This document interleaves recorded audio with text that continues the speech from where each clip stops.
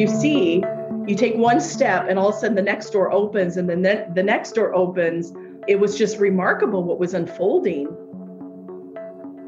Welcome to Forward with NACCE, Inspiring Entrepreneurial Action, a podcast that shares the stories of everyday entrepreneurs, entrepreneurial leaders, and the communities that support us. We hope that this diverse collection of stories brings you inspiration, inspires you to take action, and ignites entrepreneurship in your community as we make our way forward together. Welcome to this episode of Forward with NACCE. Today we have a returning guest, Dr. Angela Long, who is the Chief Engagement Officer at Tallahassee Community College in Florida. And we have so much to talk about. So let's just jump right in. And I'm going to call you Angela. And why don't you just tell us, Angela, how you're doing today and maybe share with our listeners around the world a little bit about you. Thank you so much, Dr. Corbin, and I'll call you Becky. Becky and I are good friends. I'm so honored and grateful to have this connection with NACCE, with her leadership and the leadership of the organization. So as she mentioned, I am the Chief Engagement Officer at Tallahassee Community College, which is a fun title. There's actually a book out there called The New CEO. And my president hired me specifically to oversee three things. Number one, the strategic plan of our institution. Often we map out our pillars and what we're focused on, our goals, mission, vision, right? But rarely are people able to quote it. And so how do you tell your story? Is the mission of your work, embedded in the heart, not just the heart of the person, as some of the people at the top with administration, the executive leadership, but everyone from the frontline worker, do they know the mission of the college, the vision, the strategic plan? It shouldn't be something on a piece of paper or, on a website. And so for me, my role here is to really help this college where I work, Tallahassee Community College, tell its story. I also run the President's Leadership Institute, and I work with our president to, help others lift them up. And so we encourage people throughout the campus to present at national conferences and really nominate, golden people to have opportunity that normally wouldn't see themselves in that role. But as Becky mentioned, not only do I work here at Tallahassee Community College, I've been very blessed. I've got an amazing story, at least I feel I do, but I could really write a book about my life. But when I was in high school, I will say, Becky, I didn't want to go to college right away. I said, it's grade 13. And, an opportunity came for me. I actually won a scholarship. It was a little bit shocking. For me, it was a journalism scholarship. And I had to go, and the local community college opened their doors to me. And I have to tell you, it changed my life. And there was something about the community college that just drew me. People were friendly. I wasn't a number. I was a name. I had really good grades, and I got involved in track and field, and just something changed for me. And at that moment, I said, you know what, maybe I have opportunity to impact education, not just small scale, but large scale. And so my journey began. I went straight through. I got my undergrad in elementary education. So I am a licensed elementary school teacher. Some people don't know that. I have a master's in school counseling. And then my doctorate, not shockingly, is in community college leadership. And so I'm just, as you said, how am I doing today? Great. Every day, Becky, is a gift. And I believe this with all my heart. When you see things in life, and we all go through trials, we all experience hardship from time to time. It's part of the human story, right? But I think we learn from those hard moments, just to be grateful. Gratitude to me is everything. And what I want to start off with our conversation, and then I'll let you ask your next question, but really don't underestimate who you are, because I think often we look at ourselves and say, well, what could I do? How would I even make that impact? And I don't think one person realizes the potential of who they are. And so I hope today with this conversation with the listeners, that somebody's going to walk away and be inspired to say, you know what, I'm going to take that next step and take a risk, because you just might be the person that changes the system for good.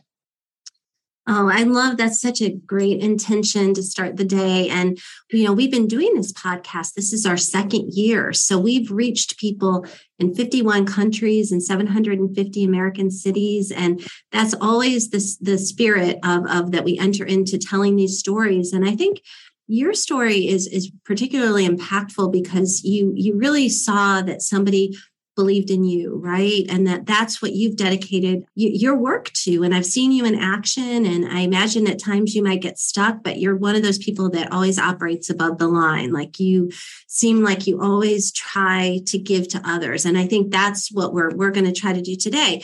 And kind of leaning into a story of how you and I met, which I believe maybe it was 5 years ago now.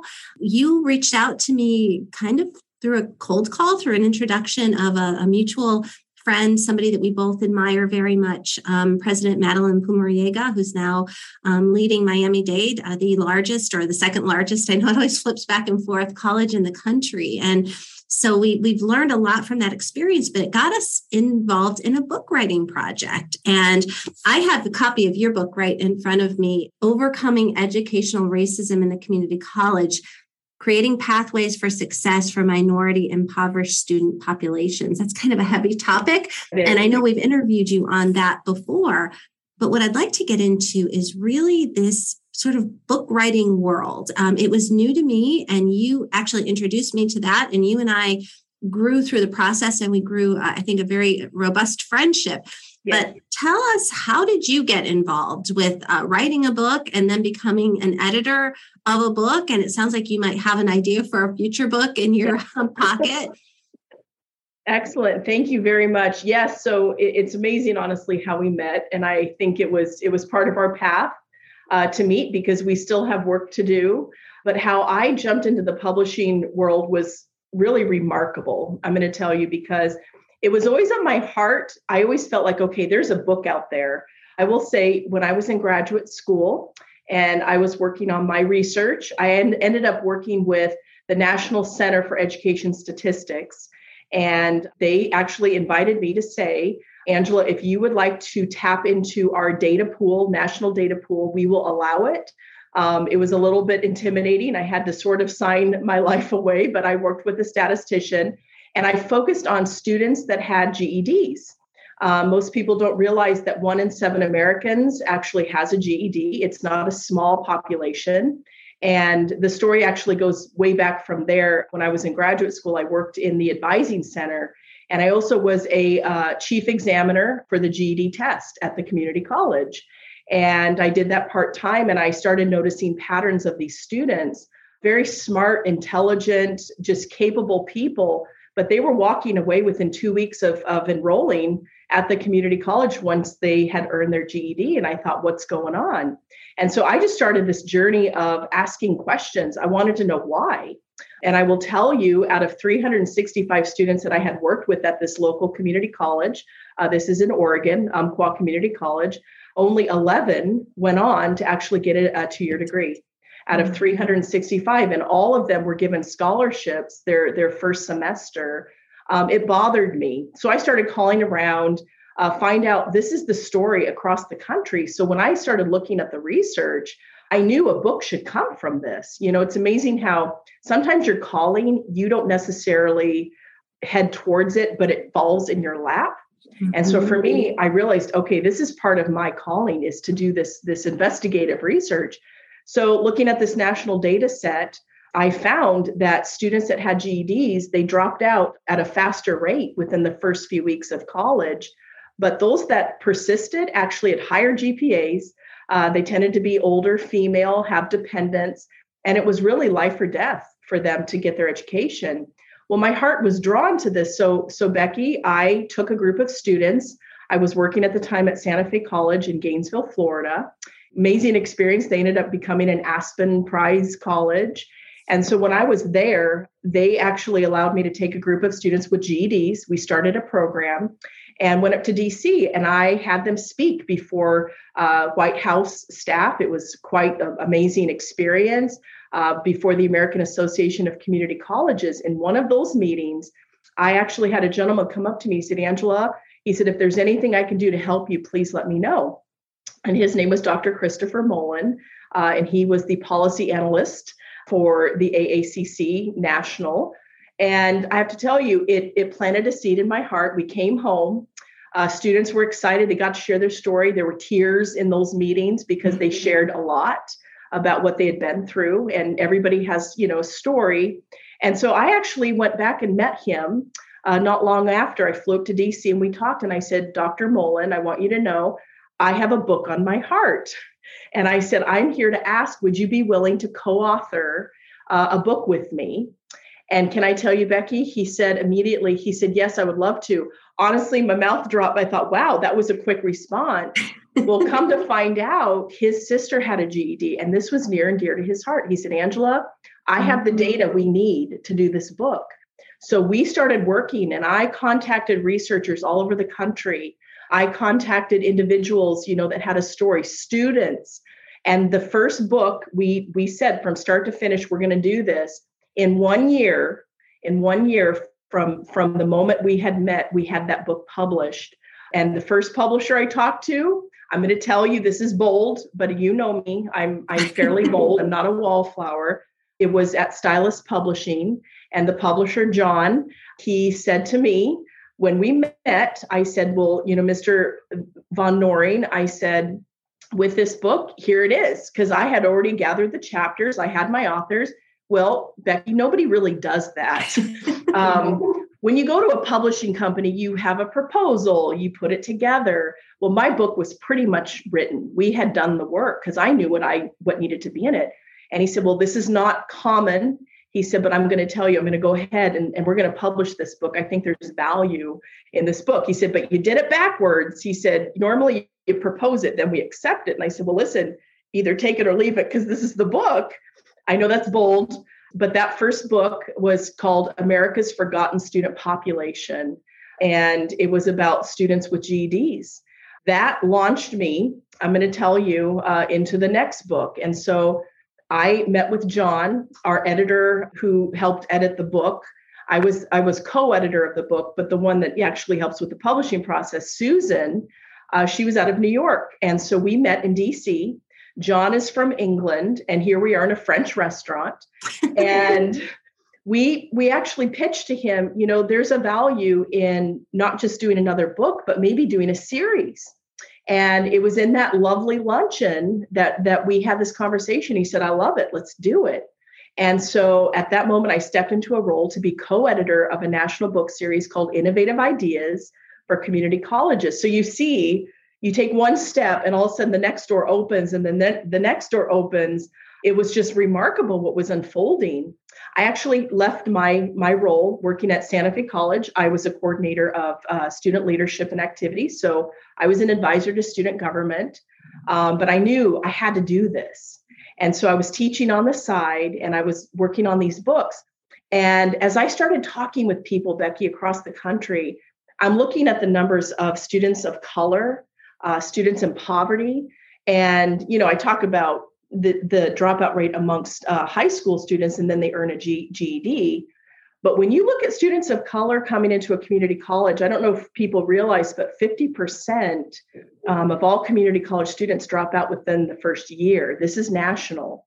Of those that are students of color, 70% drop out within the first year. 70% for students of color that actually persist, only 10 to 12% go on to earn a college degree. And when I saw the numbers, I have to tell you, it hit me in the heart. And I said, this is a book. We've got to do this book. And so I just began to make phone calls. And one of the first calls I made was to Dr. Eduardo Padron, who then was the president of Miami-Dade. And he's obviously has quite the legacy. And he said, Angela, I'd love to help. I just began to knock on doors. Becky, I literally took trips to DC and I would knock on doors. I would go to policy analysts. I would say, can you help me? And I have to tell you, every person I met with, not only did they agree to be a part of the book, they said, this is timely. So that is actually how I ended up meeting you, was through Madeline Pumariega, who was chancellor of the Florida college system. But she started the Idea Center at Miami-Dade, and that was in that second book. I'm just very, very excited to see what's happening even today, because as we move forward, I actually want to partner with you, with NACCE, to focus on our next book, which is on the future of work and learning. And what does that mean, for community colleges and the leadership? Yeah, it's so timely. And I think when I have worked with you and just getting to know you, you really think with an entrepreneurial mindset. Some people think, okay, if I'm an entrepreneur, it means I have to invent something or I have to start my own business. That is not the case. I mean, it's really growth mindset, right? It's not looking at a problem that is so huge that you get stymied and stuck. You start to think about how can I really understand what the problem is, define it, and then really think about some solutions. And I know a lot of people have read your book. We've featured your book at our conference, including our 20th anniversary conference that we just finished last week. And just, it continues to live on, right? And it continues to kind of ignite that curiosity, right? Because that's what I have learned from you and what I see and I feel from you is really that why and constantly. And if you ask why enough, a lot of times you get really to the heart of the issue. And I think ultimately the book that you and I collaborated on was ambitious. So you made me do it the right way. So I didn't write it first. So just for anybody who might be thinking about writing a book in your future, a lot of times you have to really come up with a proposal, right? Why are you writing this book? What is the market for this? And so actually in the process of writing that book that we did together, Community Colleges as Incubators of Innovation, it really caused me to think about, what is the community college role in trying to not only spur on economic development and more creative experiential teaching, but really innovating at the core level. And I think that's the work that we're doing together. And that's what I'm excited about going into the future. So I know we don't have a whole lot of time left, but I know a lot of what you think about in terms of your next project that you're mulling over for the future of workforce. Why don't you share with our audience some of the things that you see for the future? I mean, you've worked in a community college, in multiple community colleges, in multiple roles. Now you're in a very senior level working for Dr. Jim Murdaugh, who is your boss and is sort of my boss too, because he's on the NACCE board. So we both look out in that equation. But share with us, Angela, in the spirit as we enter into Thanksgiving and the harvest time, not only things that you're grateful for, but what you see in the future as impacting higher education. Wow, thank you. That's a really excellent question. Well, I will say this, community colleges to me are really, really special. And in this sense, some say that community colleges are the Ellis Island of higher education because people come to us, we're open access, with hope in their heart. They have a dream. I don't know any student that enrolls and says, you know what, I'm just going to go through the application process and 2 weeks later, I'm going to drop out just for the fun of it. I don't know anybody who does that. Yet there are vast numbers of students out there, of people that are just trying to find their place and their purpose. And we as a workforce engine of America, community colleges have a role that universities really don't in terms of how we're addressing the needs of the community. But not just that, it's the innovation. And I think as we're looking to the future and we're thinking about the future of work and we're thinking about, what is learning going to look like?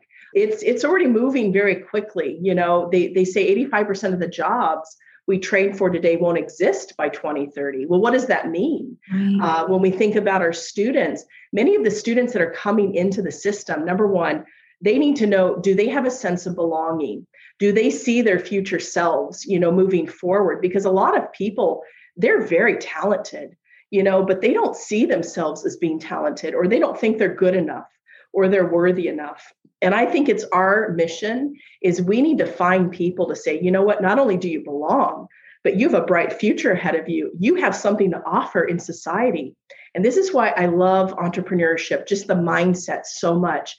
And again, it's not about, it's great, own your own business. That's a side of it. But the thinking behind it's looking at how do I solve problems unique to my community, unique to my institution, right?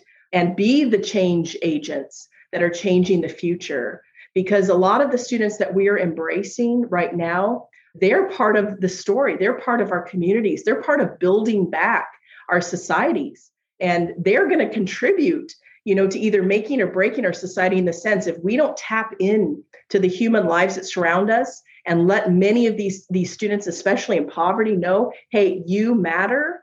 And here's an opportunity, come through our doors and we're going to help you achieve your goals. These are the very people that we are learning from, And so when I think about moving forward and just the gratitude, again, I go back, don't ever underestimate the value of your life. And I say this to your audience, to you, because every person, I believe, has purpose. And we are living in a society of lack of purpose. And a lot of people walking around, they don't know why they're here. I see it all the time, even students, why am I here? Why am I even on this earth? And, unfortunately, Becky, the number one cause of death today is suicide. And going through the pandemic, many people are questioning their lives, or questioning, well, what is my purpose? And, what's my future? And some are very discouraged. But I want to give a word, I want to say of encouragement in this sense. Don't underestimate your life, the value of your life, what you can contribute, the opportunity to change something in your society, in your community. And what's even more powerful is this. I believe if we gather enough people, the right people in the room, and you have that synergy, imagine what we could do. Because my dad has always said to me, it only takes one person, to change a system, a nation, for good or bad. But it could be you, Becky. You don't know what you could do nationally, or any one of the listeners here. Maybe somebody on this podcast that's listening, you're going to write a book that's going to be transformative to education. And I encourage that. So I guess my closing message is this. Every day, be grateful. We're walking, we're for those that can walk, some can't. But the fact that you have breath in your lungs, the fact that you are able to express, gratitude, it's everything. And so I just want to encourage all of us to, take the next step. Why not write another book? Why not knock on that door? Why not call upon this leader in education or at the government level to say, hey, let's work together? Because if you don't ask and you don't knock, it won't open, whether, you do anything, because nothing's going to change if you don't even try. And so I'm one of those people, as Becky, you are. I believe we need to really seize the day. And I'm just grateful for people like you. I am grateful for, my president, the people I work with, because at the end of the day, work's going to always be there. But what is the legacy each of us are leaving when we are no longer on this earth? When people hear your name, what are they going to think about? What will they remember? That's what we need to be thinking about, is what are we leaving? What seeds are we planting that will become, huge oak trees? And we may not see, I will say this, we may not see the value of our work overnight. I think sometimes people get tired because they work so hard. And sometimes you don't see it, but it may not be in the season you think it's to come. And so don't ever lose hope. Don't ever get weary where you just say, I'm done. And I say this to many presidents, because often, we talk about our students and encouraging them, but we need to encourage our administration. This is an interesting time. Don't you agree? I mean, I do. Because that's, when you get into those jobs, I think a lot of presidents, it's very lonely. They're shouldering a lot of responsibility. And I know people don't see that. And I have the privilege of working with hundreds of them around the country, and I know how much they care. And I think what you're talking about, people like yourself that take it upon themselves to encourage others, because you just don't know. You people get discouraged, and sometimes you don't see it.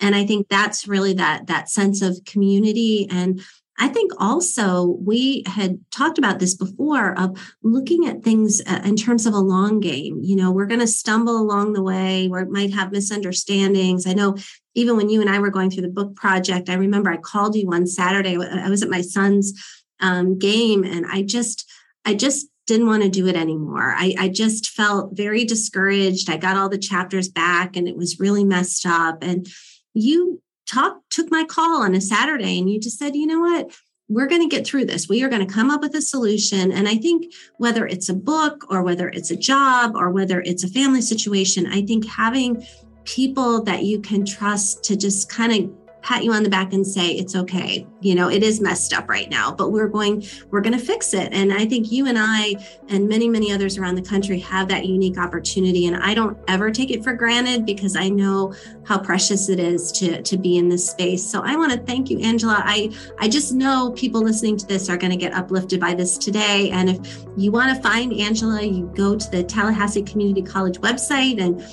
Google Dr. Angela Long, Chief Engagement Officer, and you can learn more about her work. So I wish all of our listeners a wonderful day and tap into your passion and let's all make the world a better place. Thank you. Thank you, Becky. Thank you for joining us today. We hope that you will continue to explore the many ways to define entrepreneurship with NACCE as we celebrate opportunity, failing forward, and success, learning from one another along the way. Subscribe to this podcast on your favorite platform and follow at NACCE on social media and learn more about us at nacce.com/podcast. Stay tuned for a new episode each week. We look forward to making our way forward together with you.